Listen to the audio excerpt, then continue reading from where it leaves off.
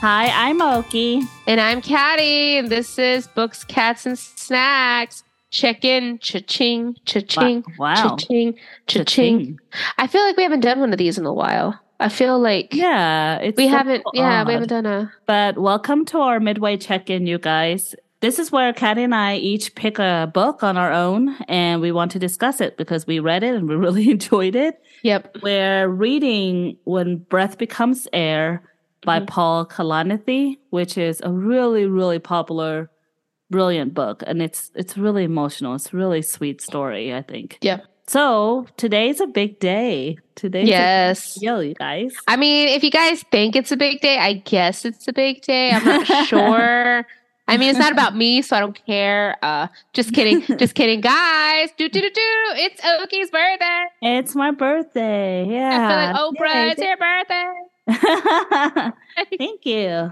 It's a weird week though, because even though it's a birthday week, or today the actual birthday, this weekend though, we have a service for our dear friend that we lost, and it's been really humbling. It's been really interesting that something to go through something like this, and especially for our bestest friend Jennifer and her daughter Zuzu.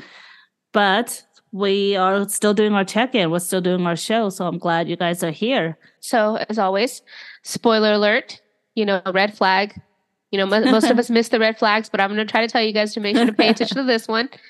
All right. So, spoiler alerts, we will be going through this book, our books, with a fine-tooth comb at this point, or as fine a tooth of a comb as we can get through it. Right. Yeah. And also, there is a language flashing on this one. For yours, at least, I would say. At least for mine, there's going to be adult language because it kind of goes with it. With yours, I'm not sure, but I'll throw that in there. So it's really language, not so much the subject matter of it. So I wouldn't suggest listening to it with your children in the car. If you're okay with the dropping of F-bombs, I mean, by all means, you do you. And for my book, I will try not to say all the spoilers. Yeah. But I'm definitely going to say a few things, I think. So let's start with your Midway check-in book, Caddy. All right. I got my feet tangled in the wires.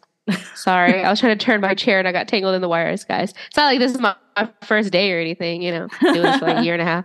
Okay. But we typically record together in the studio. Yeah. Usually we're right next to each other, and there's a lot of like shenanigans and snacking and whatever going on. There's a lot. Yeah. There's not so much cat jingling going on. But with us working in different places now, and we both work late nights. So right now it's actually like past 1 a.m. in the morning, and we're recording this episode. We'll see how we act this time around.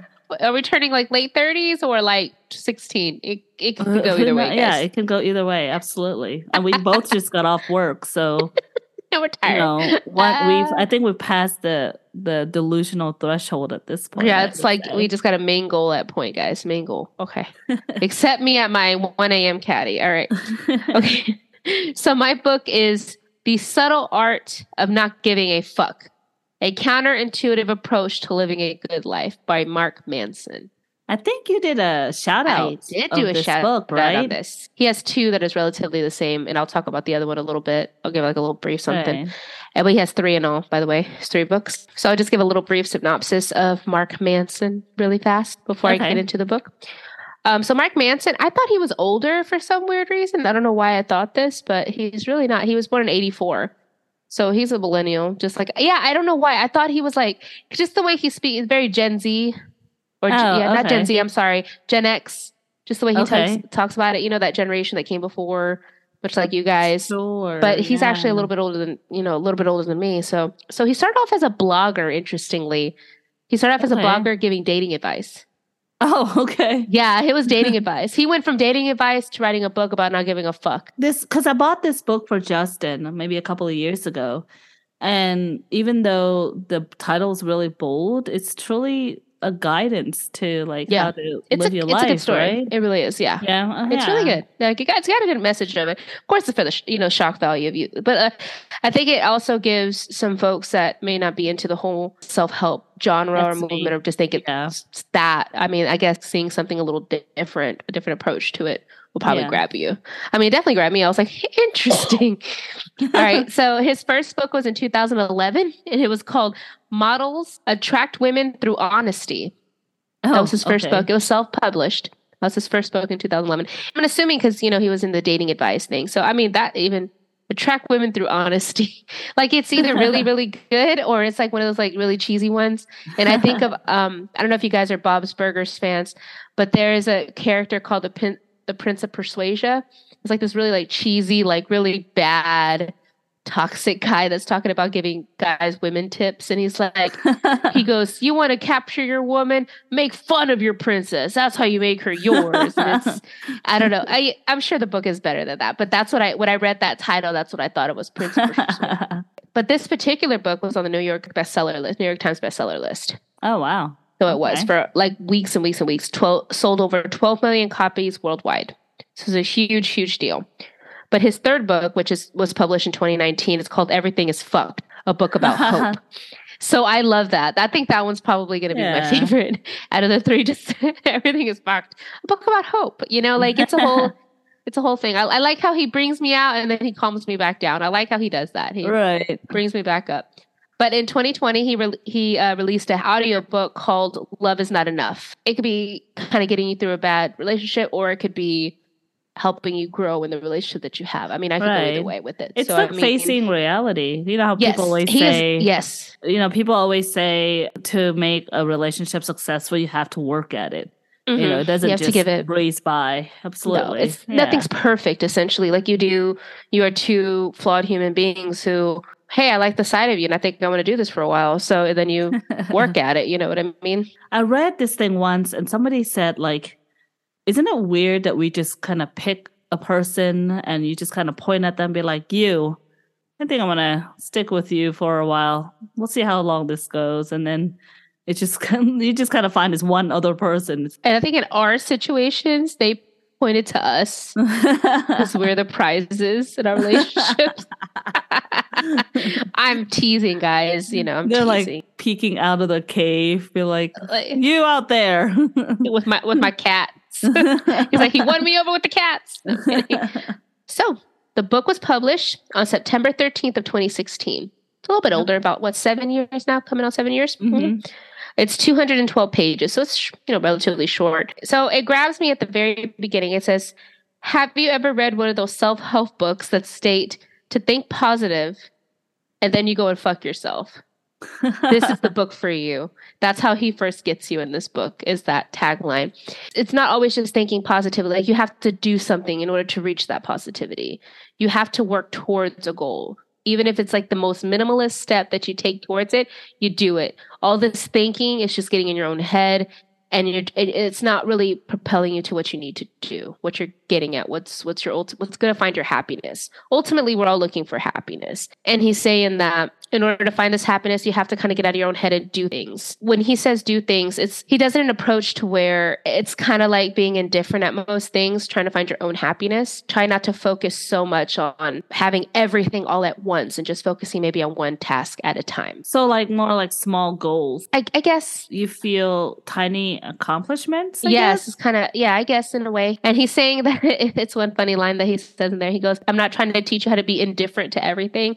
I'm just trying to show you how to think of things differently, how to think differently, not to be indifferent, but think differently. There's a difference. The subtle ways. He goes, because if you're indifferent towards everything, you're a psychopath. So you got to think differently towards these things. He just has little quips throughout the book of that kind of thinking and the way he says certain things. So of course it's my humor. So it's very sarcastic, but it's also about changing your values within yourself. He talks about how when he was young, he wanted to travel the world. He was in a different city all the time, never really making friends, never really having multiple partners, that sort of thing. And he finally decided to settle down. He wanted family. He wanted a home. He wanted to build a family. He wanted to have a home. And that was most important for him. So as a growing human being, your values change. And that was good for me. He's like, at that point in time, it was good for me. Maybe it's not good for somebody else. Somebody else might be like, hey, this is the life I want. This is my sense of freedom, is traveling the world. But in his shoes, he's like, hey, this is my sense of freedom, is being with my family and being around my, people that love me, that this is what I wanted. So it's about changing your values and that what best fits you at that point. You kind of have to sit back and look at the world around you and be happy with what you have, kind of thing. Like, don't be so scared of inevitabilities. Like, it's inevitable that bad shit's going to happen, and you could let it kid you down, or you could just take it head on and use it as a learning curve, use it as a learning experience and move on from it. Don't be scared of things that pushes you to get you out of your comfort zone. Like, do it. You never know what happens. A lot of them all kind of say relatively the same thing, but some of them in different ways of getting it. And I just think ultimately it's what's your preference, what really gets you, what draws to you when you read these books, like what particular voice gets you motivated to what you need to do. I started reading this book a little while back, and then it just so happened I finished it like this coming time, and it's going on around us, and it just kind of made me think and kind of made me tear up a little bit. I'll say, oh, ooh, okay, I didn't realize I was going to go there. You know what I mean? Right. Like I should have guessed it, but yeah, it was an interesting outlook on what he says about it. So, I mean, it's a good book. I liked it. I thought it was funny. It was poignant, I think, at time, because I've read 2 so far. I did the other book I think like end of last year, I believe, when I had my other self-help. And this one, and they both take totally different approaches to what you got to do, but ultimately the underlying message is find your happiness, figure out a way that you want to make that go. Both of those books are wonderful. Now, I might chill out on self-help for a little bit, but yeah, definitely liked it. Maybe a little bit of fiction. Well, I like that you've connected with this though. Mm-hmm. So that's really sweet. And I do want to read Everything is Fucked, a story about hope. I do want to read that. Because I know it's going to have some other points in it that kind of vibe with me. So I'm like, yeah, that's definitely the next one I want to read. I'm not too sure about Models. Not too sure about that one. I don't think that one speaks to me very much, but definitely number 3. You're at the point in your life where reading about like dating advice is not a priority. I mean, a good written work is good written work, but when it comes to something like this, it depends on where you are in your life to really resonate with that book. So it's understandable that that's not your immediate go-to to read. Yeah. I think it was more geared towards gentlemen as well. So I guess. Yeah. Okay. So my turn for this checkout. You're going to be surprised, Caddy. Well, kinda, I guess. Clutching my pearls already. If you guys recall, we did a book discussion of The Sundown Motel by Simone St. James. Mm-hmm. So she came out with a book last year called The Book of Cold Cases. Oh, okay. And it is such a good book. And that's my pick for this Midway check-in. Okay. She has a few other books, too. I think one called The Broken Girls, which I think I really want to read. Also, reading the same author, like a second book of the same author, and you still really enjoy it. So she's good at what she does. Yeah, so... Just her descriptions, man, like crazy. Yeah, absolutely. So... Simone St. James, her tropes, her books are typically mystery thriller, but there's supernatural elements to it. Mm-hmm. Like at Sundown Motel, there's like ghosts and surrounding a crime and things like that. So this is kind of up our alley here. Mm-hmm. So the Book of Cold Cases was published March 15th of last year. So it's like a 1-year anniversary. Nice. Right. Okay. Yeah. So right around birthday time too. Mm-hmm. And I figured it was kind of fitting to do this episode about it. It's 352 pages. Okay. And honestly, the cover is really cool too. You see this like old school car in front of this mansion looking house. And I love reading about old mansions and like the ghosts behind it and all the mysteries behind it, kind of like Haunting of Hill House. That show is wonderful. I'm sure the book is great because a lot of people rave about it, but I love the TV series, the most recent one at least. Yeah, I'm looking at the cover and it looks like the beginning of like Clue, like they all drive up to the house, this big ass house in the rain. Yeah, there are 2 sides to this story. It's kind of 2 different timelines. The 2 different timelines, it's the current one and back in 1977. Okay. The setting is in Clear Lake, Oregon. Claire, like a girl's name, Claire. Clear Lake. Okay. Oregon. I keep thinking Clear Lake, which because we're from Houston. Yeah.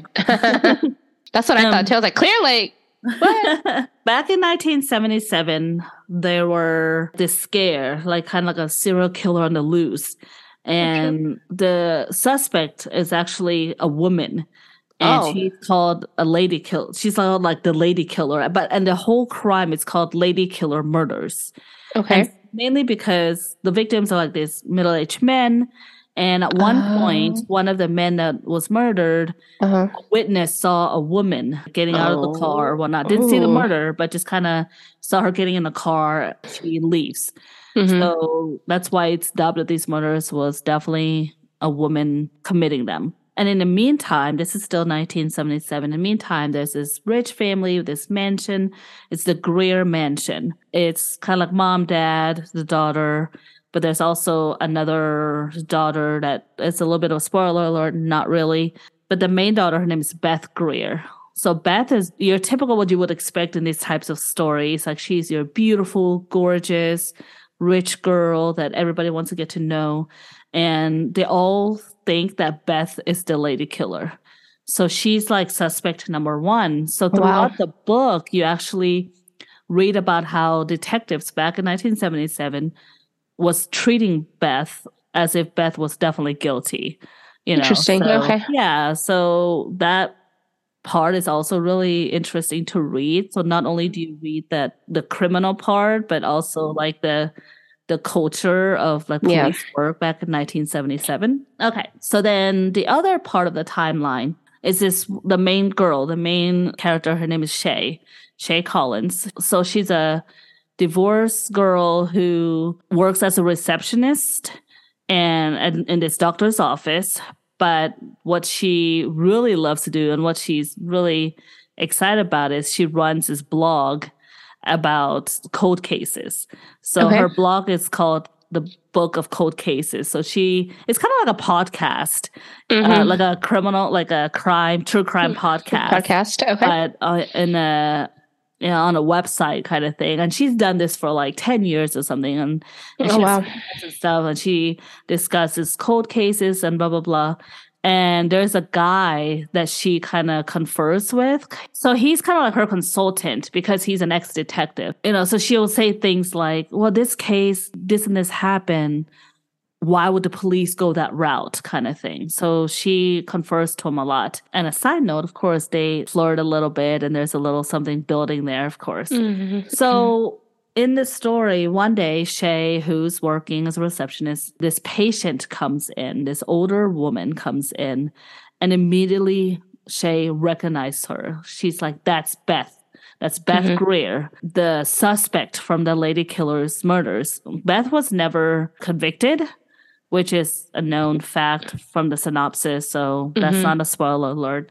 Mm-hmm. But Shay just like, oh my God, Beth Greer is in the office. Like I Yeah. have access to her and she's like the ultimate person I can interview for my Mm-hmm. blog. So she kind of, in a long way around with the book, she gets to talk to Beth. Like she develops this relationship with Beth. She goes to the mansion, kind of interviews Beth, like, why, how did they treat you? Do you know anything about the cases? Like, why do they continue to think that you're the one who committed these murders? And in true form of Simone St. James books, there's supernatural elements to it. Of So course. you can imagine the mansion comes to life on its own. So Oh. that's as much as I want to say about this book because Yeah, it's I've spooky. given away a lot, I would say, but there's so much more to it. It is I'm still really a wanting fun more. read. Yeah. Yeah, it's such a fun read. So Mm-hmm. if you're wondering if it's worth the hype, because it's a really popular book, and if you're wondering if it's worth the read, I absolutely think so. She's definitely entertaining in her books. So, yeah. There you go. Sounds good to me. Right? So the book that I just discussed one more time, it's called The Book of Cold Cases by Simone St. James, which I highly recommend you guys. Yep. And that concludes our Midway check-in this Yep. time. We are reading When Breath Becomes Air by Paul Kalanithi. I'm really, really enjoying this book. It's a different book for us to normally read. Yeah. So not only is it a memoir, it's also nonfiction for us. So this is kind of cool. I like it. We will see you guys next week for a book shout out. And then after that, we're going to discuss When Breath Becomes Air. So we will see you guys next time. Bye. Bye.